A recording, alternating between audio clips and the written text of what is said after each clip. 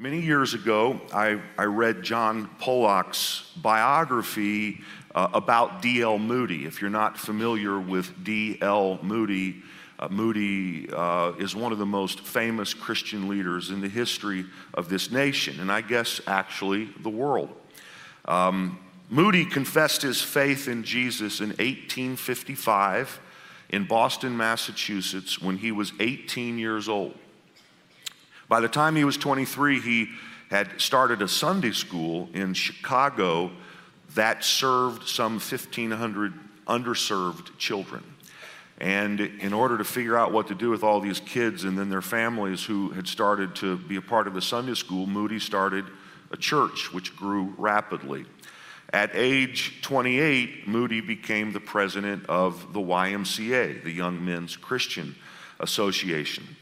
And after years of successfully leading in so many areas in Chicago, the great or tragic Chicago fire of 1877 burned almost the entire city to the ground, including all the things that Moody had invested his life in.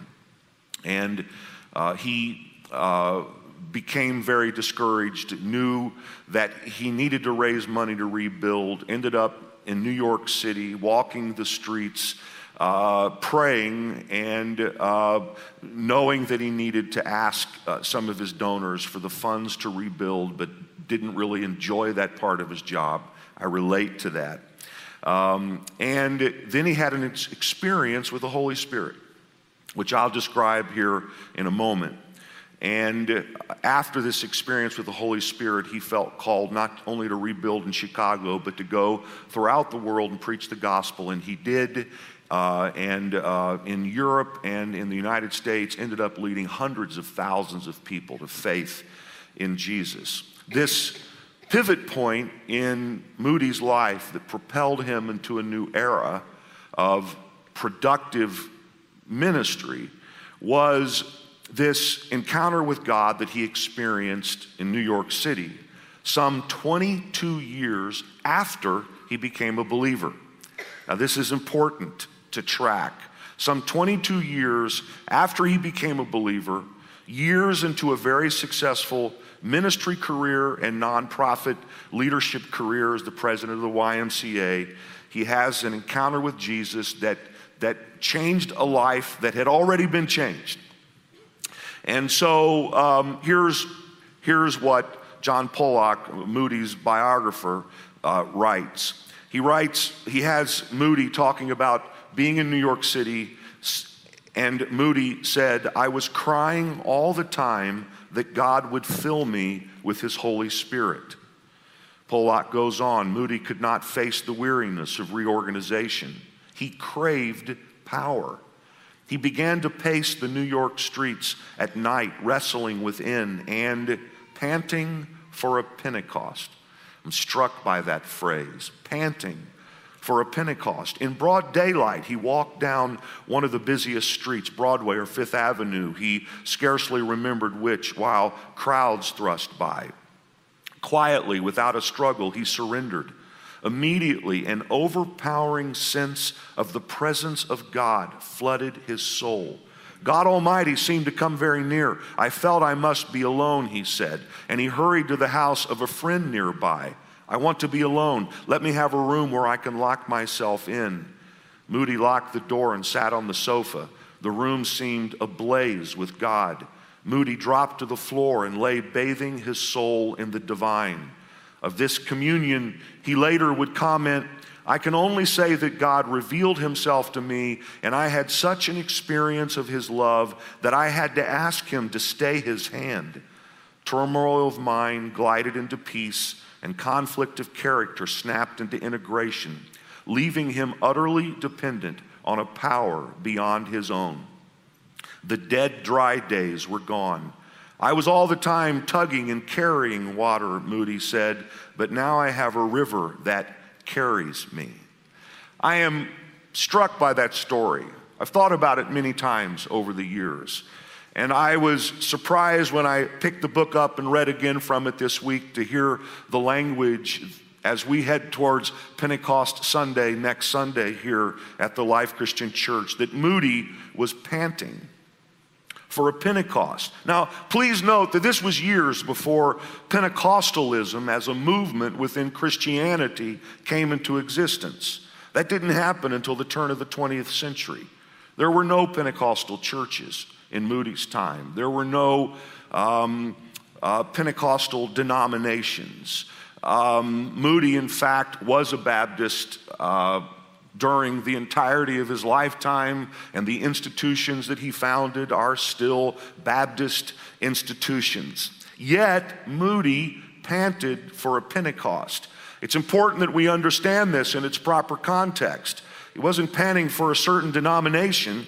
He was panting for a certain experience with God that's described in the New Testament in terms of when the day of Pentecost came.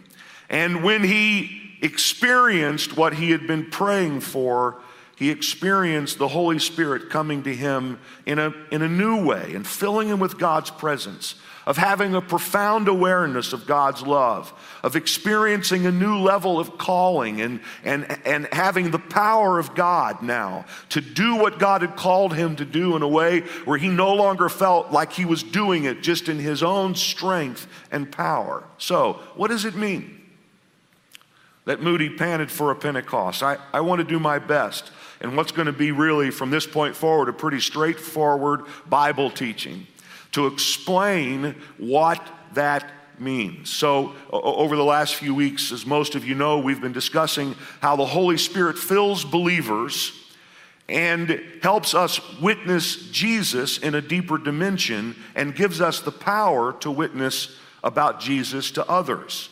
We are told in Scripture that on the day of Pentecost, the Holy Spirit came and baptized people who believed in Jesus. It's commonly understood that the day of Pentecost was the birth of the Christian church, that the Christian church was birthed by the Holy Spirit. Acts chapter 1, verse 4, Russ already read some of this earlier. This is just as Jesus is about to ascend to heaven. On one occasion, while he was eating with them, he gave them this command: do not leave Jerusalem, but wait for the gift my Father promised, which you have heard me speak about. For John, speaking of John the Baptist, baptized with water, but in a few days you will be baptized with the Holy Spirit. You will receive power when the Holy Spirit comes on you, and you will be my witnesses. And then we're told Jesus ascended to heaven. His disciples went to Jerusalem, and they waited for this thing that Jesus had promised. And they waited, by my calculation, 7 days in Jerusalem. Jesus had been raised from the dead, spent 3 days showing himself alive by many infallible proofs. After the crucifixion of Jesus, he was 3 days in the ground. He rose from the dead. He spent 40 days hanging out with his disciples, teaching them about what was to come. He ascended to heaven, and then his disciples went and waited for what ended up being 7 days, until, we're told in Acts chapter 2, verse 1, when the day of Pentecost came, they were all together in one place. Suddenly a sound like the blowing of a violent wind came from heaven and filled the whole house where they were sitting. They saw what seemed to be tongues of fire that separated and came to rest on each of them. All of them were filled with the Holy Spirit and began to speak in other tongues as the Spirit enabled them. And then Peter stood up, tried to explain to a crowd that had assembled what had happened and what Jesus had come to do. And when he finished, someone in the crowd said, "So what should we do?" To which Peter responded, "Repent and be baptized, every one of you, in the name of Jesus Christ for the forgiveness of your sins, and you will receive the gift of the Holy Spirit. The promise is for you and your children, and for all who are far off, for all whom the Lord our God will call." So as I mentioned, next Sunday is Pentecost Sunday. Pentecost Sunday is celebrated by Christians all over the world. And I want to talk a little bit, for the first time in a number of years, by the way, it's been far too long. I want to talk a little bit about what Pentecost is in a Christian context and what it has to do with us. I'm going to make it as simple as I can, as painless as I can. I'm just going to pose it like this: 3 questions about Pentecost. And the first is, what is Pentecost? So, Pentecost, this may sound like a curveball, but this is where we really need to start. Pentecost is one of the 3 major annual festivals or feasts on the Hebrew calendar. That's what it means when it says the day of Pentecost came. It means that this particular feast started on the morning that the thing I just read to you in Acts chapter 2 happened. All right? The 3 major feasts, because I know you're on the edge of your seat wanting to learn as much as you can about things you've never thought about before. The 3 major feasts are, first of all, Passover. I want to locate this in a way that will give you some context. The first major feast. Now, there are other feasts and festivals on the Hebrew calendar, but most of them happen in the context of these 3 major feasts. The first is Passover. Passover celebrates, of course, the deliverance of the Jews from Egyptian captivity. And the first Passover happened in Egypt when the death angel saw the blood of the lamb on the doorpost of faithful Jews and passed over their households. However, the death angel did not pass over the household of the Egyptians, and consequently, God's people were delivered from Egyptian captivity. Passover celebrates the passing over of the death angel over the households of the Jews who were captive in Egypt. The second major feast is Pentecost. The word Pentecost comes from the Greek word for 50.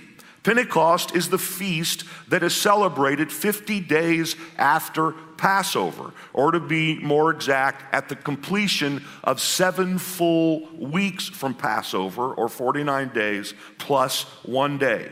It is believed that this is the feast that God's people were delivered from Egypt to celebrate, and that the first Pentecost happened at Mount Sinai when Moses was given the law. So Moses and Aaron stood before Pharaoh, Exodus 5 tells us, and said, "This is what the Lord, the God of Israel says, let my people go so they may hold a festival to me in the wilderness." The feast that Passover delivered the people to go hold was, most believe, Pentecost. And when God's people were delivered through Passover and crossed the Red Sea and went to the wilderness, Moses went up to the mountain, received the Decalogue, came back down, and this was the birth of the Old Testament church, if you please, or the Jewish religion. It happened at what came to be called Pentecost. Now, this feast is also associated with the first or former rain of the year and the first of the grain harvest. So when you read about this in the Jewish scriptures, you'll see it referred to a lot in that way. In the Jewish scriptures, it's called by a variety of names, including the Feast of Weeks, the Feast of Harvest, the Feast of Weeks at the first fruits of the grain harvest. At the time of Christ, however, because of the dominance of the Greek language, and I guess because of the simplicity of referring to it in this way, it simply came to be known as Pentecost, meaning 50 days after Passover. So the day of Pentecost that we're referring to, the day of Pentecost that we read about in Acts chapter 2, the day on which the church was born, that day of Pentecost occurred 50 days after the crucifixion of Jesus. When was Jesus crucified? He was crucified during the Feast of Passover. And you kind of, I don't have time to get into the typology here, but it's really quite beautiful. You have to imagine that Jesus, who's becoming the Passover lamb, slain for the sins of the world, is now through his death calling for death to pass over us, but not only that, but to deliver us from Egypt to the promised land, right? And you almost have to imagine Jesus at the cross celebrating, if you please, Passover by becoming the Passover, saying in effect, let my people go so that they can go hold a feast to me in the wilderness. Pentecost is, for all of us, a feast that we celebrate in the midst of the wilderness because of Passover. The third major feast is Tabernacles. This is also called the Festival of Tents or Booths. To this day, during this feast, observant Jews live for 7 days outside of their home in booths. Sharon and I, for many years when we lived here in West Orange, had most of the people on our street were Jewish, and the more observant of them during Feast of Tabernacles would build a booth or a little tabernacle outside their house. It actually looked like a really nice place, and they would live in the booth all 7 days of the Feast of Tabernacles. How many of you have ever seen that before? Well, most of us have. In this part of the world, we have most of us have lots of folks lots of friends who are Jewish, and we sometimes, hopefully, even celebrate some of these feasts with our Jewish friends, the forebears of Christianity. And so the purpose of Tabernacles was to commemorate the fact that God's people lived in tents on their journey from Egypt to Canaan, and that they were free from Egypt, and that God took care of them on their journey. Now, the Feast of Tabernacles occurred at the time of the latter rain and celebrated the harvest of the entire year. In Christian theology, we believe that Passover has been fulfilled through Jesus and his death, that Pentecost has been fulfilled through the birth of the New Testament church and the coming of the Holy Spirit, and that Tabernacles is yet to be experienced and will be experienced in the age to come. A subject for another time. Don't worry, I'll probably never actually preach about that again. Now, a festival or a feast, it was a big deal to God that his people celebrated these festivals that God called. And it's interesting when you really study these, how important it was to God and what a festival or a feast was to be. Essentially, it was a gigantic party that God celebrated with his people to commemorate something God had done in their past that he wanted them to remember. And when you study the etymology of the Hebrew word that's translated festival or feast, it has to do with, on one hand, a set time, meaning an appointment that God would make with his people. In other words, he would say, at this place, at this time, every year, I want everybody who can to show up wherever my name is located, for much of the history of the Jewish people, the temple in Jerusalem, and we are going to have a celebration. And it was supposed to be a celebration to such an extent that one of the words that's translated feast actually means to dance. You kind of got to get in the spirit of this if you're going to ultimately understand Pentecost. It was God essentially saying, here 3 times a year, we're all going to get together and we are going to rejoice together. These were not sad occasions. These were, for the most part, now typically there'd be some, in one feast in particular, there'd be some fasting involved, but this was about feasting. This was about celebration. So, with that in mind, second question, I know you're dying for me to answer. For those of you who don't know me, I'm kidding. What happened on the day of Pentecost? So let's talk for a few minutes about how Pentecost was celebrated at the time of Christ as best we can understand it. And let's try to get a sense of what was going on in Jerusalem when the day of Pentecost was fully come. So first of all, for these 3 major feasts, Jews would travel from all over the world to Jerusalem to celebrate these feasts. And this was particularly true as it concerned Pentecost. When you study about this, which I have a good bit actually, travel conditions during springtime in the Middle East are more conducive to people traveling. The seas are calmer. So Pentecost was typically the best attended, and it sounds like actually the most fun feast for the Jewish people every year. And so Jewish people would travel from all over the world to keep this appointment with God and, if you please, to dance. On the day of preparation, or the day before Pentecost, a number of things would happen like this. People all over Jerusalem, or observant Jews wherever they were in the world, would clean their houses and put fresh flowers and pleasant smelling herbs throughout. Then people, primarily the males, as the Old Testament calls this to happen, but the New Testament makes very clear that both men and women were invited to this particular party, that the males would purify themselves by confessing their sins and by being baptized or being immersed in water. If you've ever been to Jerusalem, and by the way, Sharon and I are really seriously thinking about hosting a trip to Israel next February. If that's something that you think you might be interested in, you might I need to hear some folks that would enjoy that. But if you've ever been to Jerusalem, outside the temple, there are baptismal baths that someone can walk into, descend into, and then walk out of. And this is presumably where, when the day of Pentecost came and there were 3,000 people baptized, this is how 3,000 people were able to be baptized, because there were all these baptismal, I don't know what you would call them. They weren't like our plastic tub we use. They were hewn out of the rock, but there were a number of them. And so in Jerusalem, outside of the temple, the day before Pentecost, there were thousands and thousands and thousands and thousands and thousands and thousands of people confessing their sins and being baptized. The idea is that they were starting anew, and then they would put on their festival garments. Men, women, children, they would get dressed up for Pentecost, and they would put on garments that were the kind of garments you'd put on if you're going, if you please, to a holy party. And then they would have supper and stay up all night long reading scripture in their homes.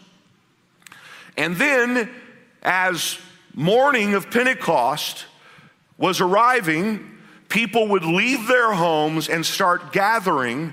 Again, you have to imagine this in the small old city of Jerusalem, gathering by the thousands and thousands and thousands around the temple, out in the courtyard of the temple. And as they would gather there, the priest would begin to offer the regular morning sacrifices, and then the priest would offer particular sacrifices unique to the celebration of Pentecost. There's a lot to be said about all of that, but I get fascinated, I guess, with silly things. It's at Pentecost that they would offer what was called a wave offering. The priest would.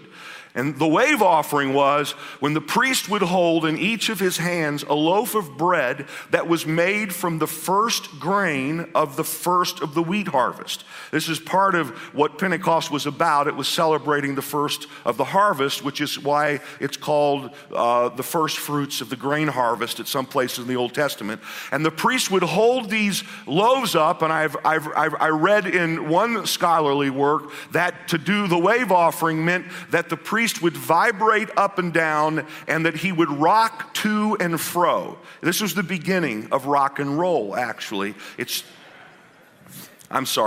started at Pentecost. I think the idea that I want to convey is that this was an expressive, full body kind of experience. The priest is waving the loaves, and the people are excited, and they're ready, and they're fired up, and they're thinking about how God had delivered them from Egypt, and how that God had caused them to become a people who worship the one true God. They are ready. They're not standing there sad and solemn. Pentecost wasn't that kind of a day. It was a celebration. And then the priest would get up, or the Levites, the priestly class would get up, and they would begin to read from Scripture in a way that somehow projected over this crowd crowd of thousands of festive people. They were particularly read, as was true on any holiday in Judaism, from the Hallel. The Hallel is that great set of prayers from Psalm 113 to 118. Faithful Jews would memorize and be able to recite those prayers. And the priest would get up, and Merrill F. Unger in his work said that the priest would begin to chant these prayers, and the people would begin to chant these prayers back. You kind of got to get into the spirit of it just a little bit. I'm not much of a chanter, but let me just try it a little bit. No, maybe not.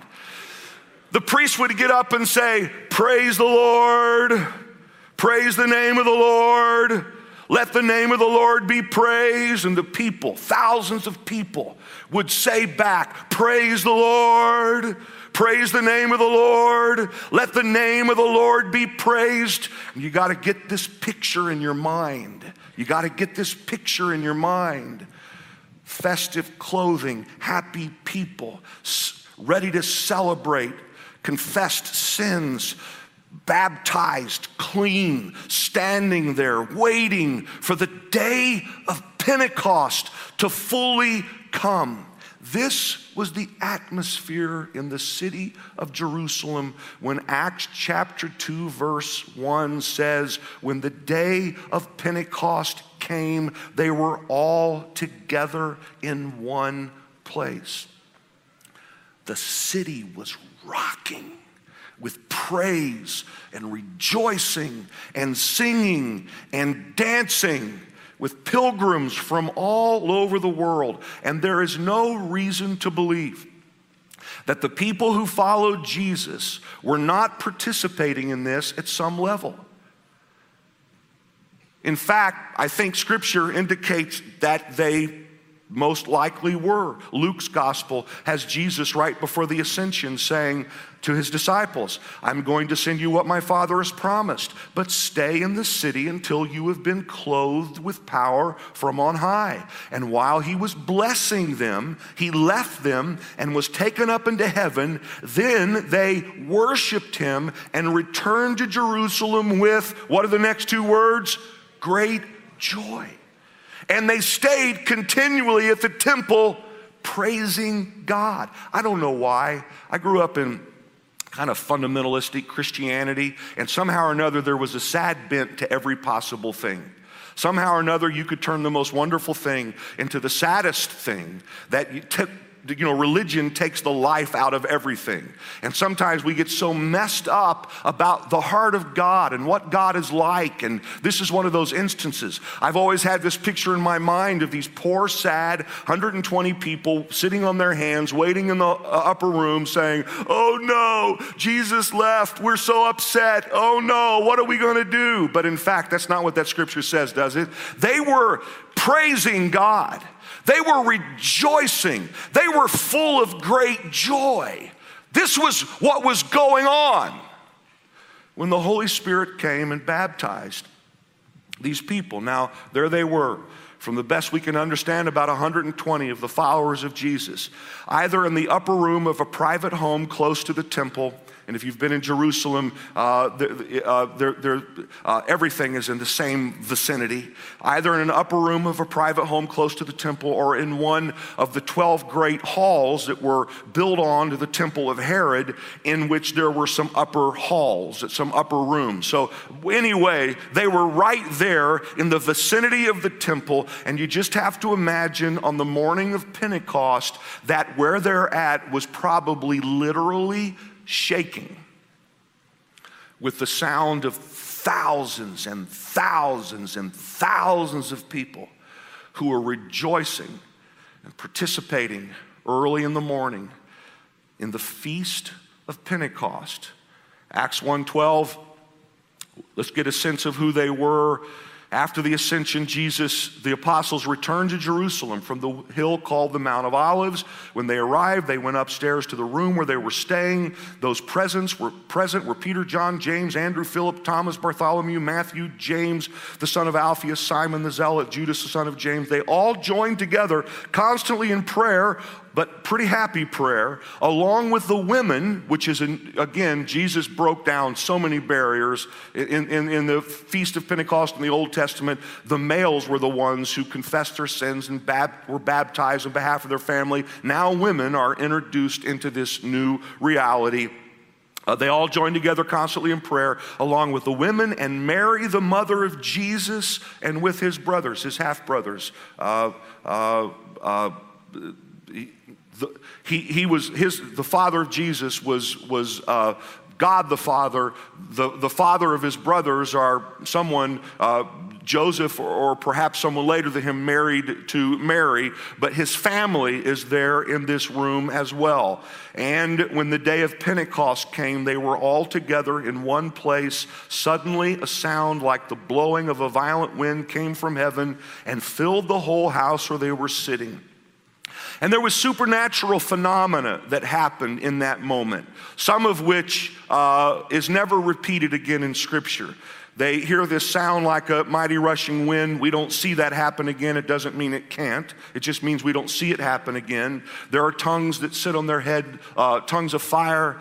We don't see that happen again. They speak in languages known to people from this variety of nations who traveled to celebrate Pentecost, but unknown to the speaker. They speak in languages that are intelligible to those who are hearing it. We don't see that happen that way again. Now we do see, and I plan to talk about this, by the way, briefly next Sunday night at our believers meeting on Pentecost Sunday. We do see speaking in tongues happen in a way that appears to be somewhat normative throughout the book of Acts, and that's where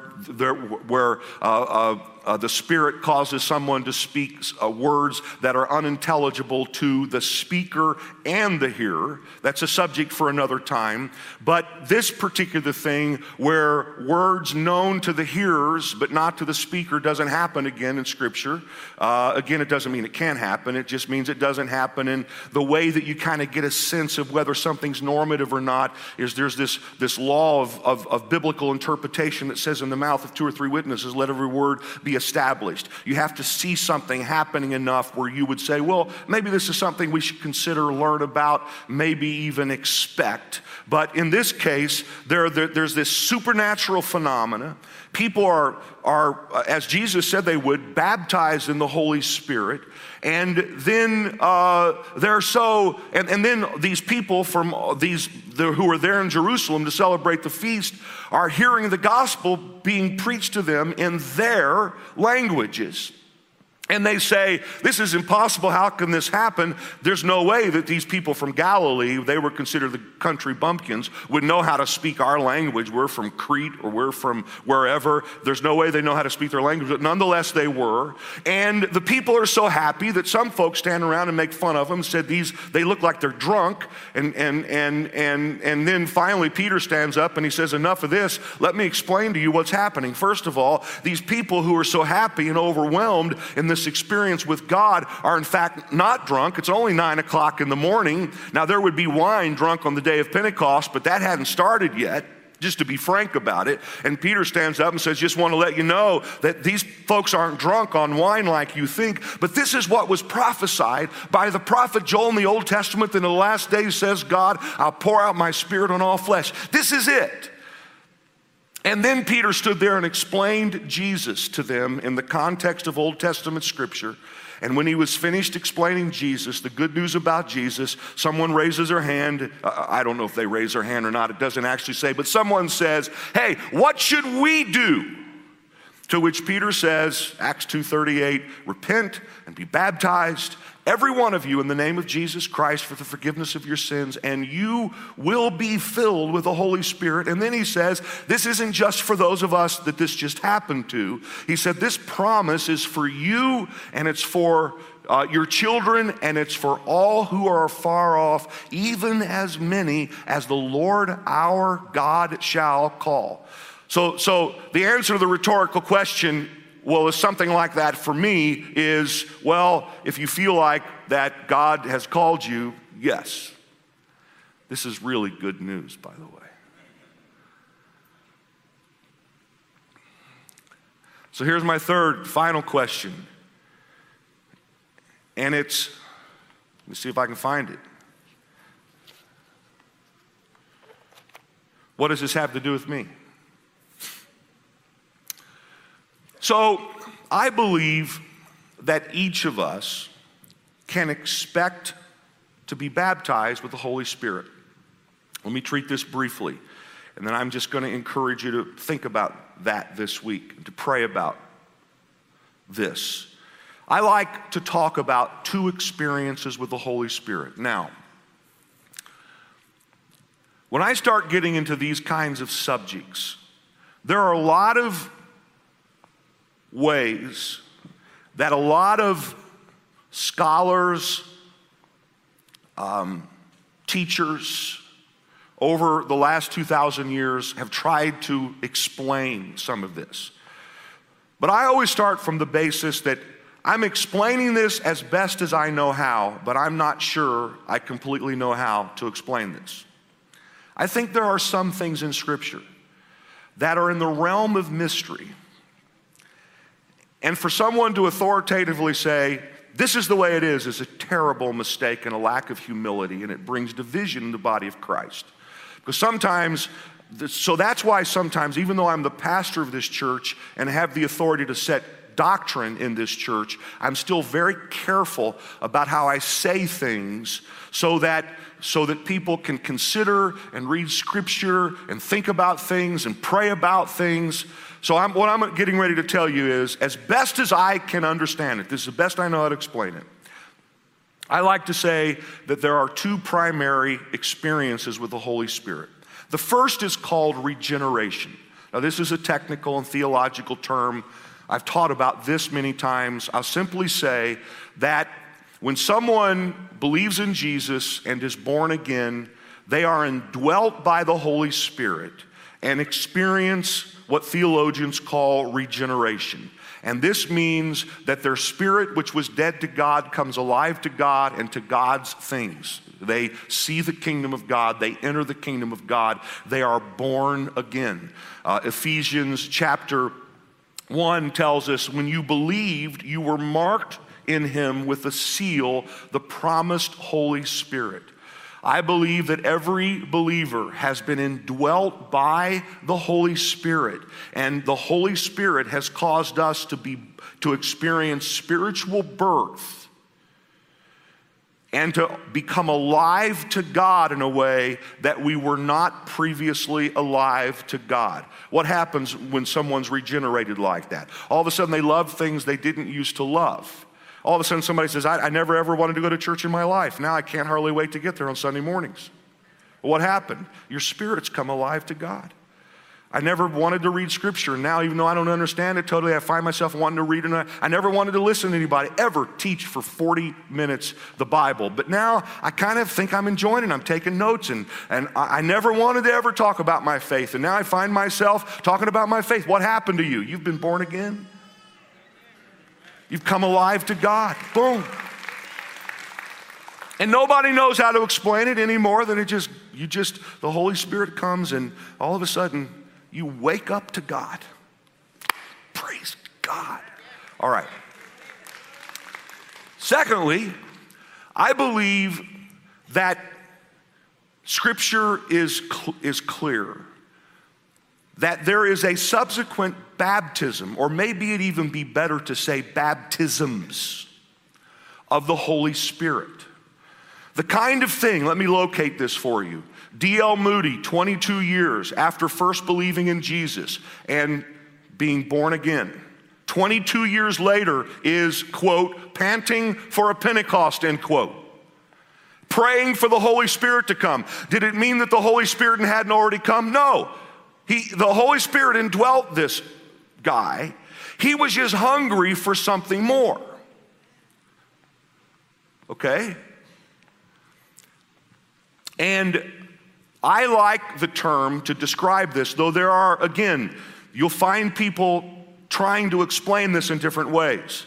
But I like to describe this something more as a baptism of the Holy Spirit, or I'd also be happy to call it baptisms of the Holy Spirit, because that's how Jesus referred to what happened on Pentecost, and it's also how Peter referred to what happened on Pentecost. What did Jesus say? Acts chapter 1, verse 5, John the Baptist baptized with water, but in a few days you will be baptized with the Holy Spirit. It seems to me that if that's what Jesus called what happened on Pentecost, that's good enough for me to call it that. And then several years later, when the Holy Spirit came on the house of a guy named Cornelius, as Peter was preaching, Peter described what happened there as a baptism of the Holy Spirit, as had happened on Acts chapter 2. That's in Acts 11. As I began to speak, the Holy Spirit came on them, this is Peter speaking, as he had come on us at the beginning, referring to the day of Pentecost. Then I remembered what the Lord had said, John baptized with water, but you will be baptized with the Holy Spirit. God gave them the same gift he gave us who believed in the Lord Jesus Christ. That's why I like to refer to this something more as baptism of the Holy Spirit. But Scripture describes it in a variety of ways. Here are just a few of those ways. Acts chapter 2, verse 4, all of them were filled with the Holy Spirit. Acts 2:17, God says, I will pour out my Spirit. Acts 2:38, you will receive the gift of the Holy Spirit. Acts 10:44, the Holy Spirit came on all who heard the message. The Holy Spirit had been poured out. Acts 11:15, the Holy Spirit came on them, and Peter said, you will be, quoted Jesus saying, you will be baptized with the Holy Spirit. I guess what I'm trying to say is, call it whatever you want, I don't care. That's not really the important point. Around here, we don't argue about semantics, unless there's some real essential need to. What I'd like for you to consider is that even as a believer indwelt by the Holy Spirit, you can enter a deeper dimension. You can have experiences with God through the Holy Spirit in ways that are transformative. Here are a couple examples of this happening in the book of Acts. And I need to get to a close quickly. In fact, Kevin, why don't you, if you would, plan on doing the benediction? Would you do that? Because I need to go dedicate babies, and I'm running out of time. So here, or Kevin, you can come and finish the message. You want to do that? It's your choice. It's whatever you want to do. All right, I'll finish the message. Acts chapter 4, Acts chapter 4 talks about a group of these disciples who presumably were at Pentecost, who after they prayed, the place where they were meeting was shaken, and they were all filled with the Holy Spirit and spoke the word of God boldly. You say, well, Pastor, haven't they already been filled with the Holy Spirit? Yes, they've already been filled with the Holy Spirit. Well, why is it saying they're being filled with the Holy Spirit again? Because it appears they're being filled with the Holy I'm just reading what it says. Something happened where the Holy Spirit came on them again. I mean, if you don't want that to happen, don't get nervous. If you don't want it to happen, it's not. I think I'm probably speaking to a whole lot of people, though, who have a hunger for God in the depths of our spirits, who want whatever God has for us in our lives. Here's another example. This has to do with believers who've been regenerated by the Holy Spirit, but who hadn't yet experienced what I like to call, for reasons I've described, a baptism of the Holy Spirit. Acts chapter 8, verse 14. You may say, why are you reading so much from the book of Acts? Because that's where you learn about this. The book of Acts is a story of the early church. It's a story of how people responded to Jesus. It's a story about how people experienced the gospel, how they were initiated into Christianity. This is where we learn about this kind of thing. It's in the book of Acts, the actions of the apostles. Acts chapter 8, verse 14. When the apostles in Jerusalem heard that Samaria had accepted the word of God, they sent Peter and John to Samaria. When they arrived, they prayed for the new believers there that they might receive the Holy Spirit. Now, these are believers who, you'll learn in a moment, have been baptized in water, but who haven't yet had whatever this, again, I'm using the word baptism experience is. I mean, it's really clear. It's not, I'm not reading anything into this. I'm just reading, let me read it again.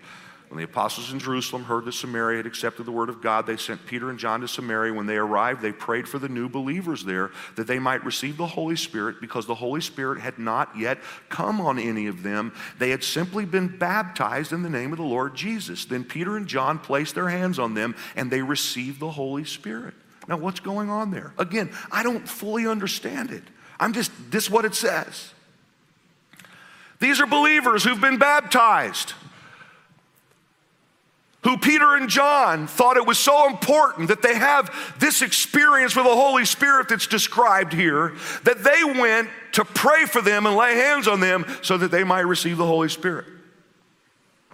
Seemed like a pretty big deal. Here's a famous one, Acts chapter 19. Paul took the road through the interior and arrived at Ephesus. There he found some disciples and asked them, "Did you receive the Holy Spirit when you believed?" They answered, "No. We've not even heard that there is a Holy Spirit." And Paul didn't say, "Well, that's a big deal." It's no big deal. It's not what he said, is it? When Paul placed his hands on them, the Holy Spirit came on them and they spoke in tongues and prophesied.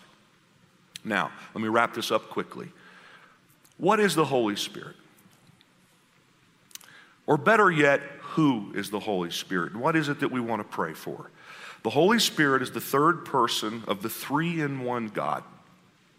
And when the Holy Spirit comes on us, the Holy Spirit brings the very presence of the Father and Son into our lives. The Nicene Creed says that we believe in the Holy Spirit, the Lord, the giver of life. He proceeds from the Father and Son, and with the Father and Son is worshiped and glorified. Why do I say that? I say that because I want each of us to understand that when the Holy Spirit comes and indwells us when we first believe, and when the Holy Spirit comes and does whatever the Holy Spirit does in ways subsequent to when we first believe, what we are getting is we are getting the very presence of God. When the Holy Spirit comes, Father, Son, and Holy Spirit. Jesus calls this the Spirit of truth. It's the Spirit that comes from the Father. Jesus calls it His very Spirit. God comes and indwells your spirit in ways where you experience the very power of God. Now, I'm going to leave it there this week. But what I want to ask you to do is to pray for the Holy Spirit to come in your life. That's really what I said all of that to get to. Next week is Pentecost Sunday. Pastor Phil Muncie is going to be here. He has an unusual kind of gift around speaking to this kind of thing and leading people in prayer. Sunday morning will be our normal Sunday morning. Please feel free, encourage you to bring guests on Sunday morning. Sunday night is going to be what we call a believers meeting. And what I mean by that is, I don't mean to offend you when I say this, don't bring a guest Sunday night, please. It's a believers meeting. And I think that Scripture, I wish I had more time to get into this. I think, and in fact, I'll speak to this for a few minutes next Sunday night. I'll speak for maybe 10 minutes because I want to finish this teaching and fill in a couple blanks about some questions that I think folks have about this. But I think that there are that Scripture very clearly regulates where certain kinds of things are supposed to happen and cautions that things happen in the presence of those who don't believe or who are skeptical, and that the church is supposed to be careful about that, which we are here on Sunday mornings. But that just as surely, there are other times when the church gets together and you're not worried about that. You're just able to just, I don't know, go after it, I guess. When it comes to some of these more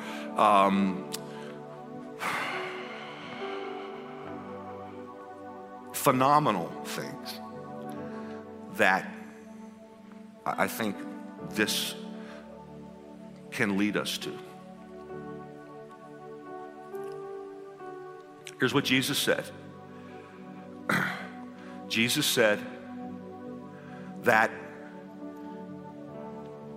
everyone who asks receives, everyone who knocks has the door open to them, and everyone who seeks finds. obedience. And then he said, which of you, if you have a son, if he asks for an egg, do you give him a scorpion? Or if he asks for bread, do you give him a snake? And Jesus said, you, even as a human being, if your child asks you for something, you don't give them something bad, you give them something good.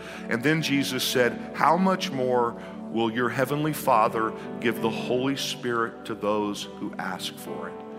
My prayer for each of you who are hungry for more of God, for a deeper dimension this week, is to simply pray to the Father that he will send the Holy Spirit into your life in powerful ways. And don't get mixed up and conflate the Holy Spirit with some of the signs that are mentioned as happening around the Holy Spirit when it came in the book of Acts. Again, I'm going to discuss some of that Sunday night. It's not about that stuff. Receiving the Holy Spirit is about the Holy Spirit. It's about the presence of God in your life. And all of us can pant for a Pentecost and expect to receive more of God.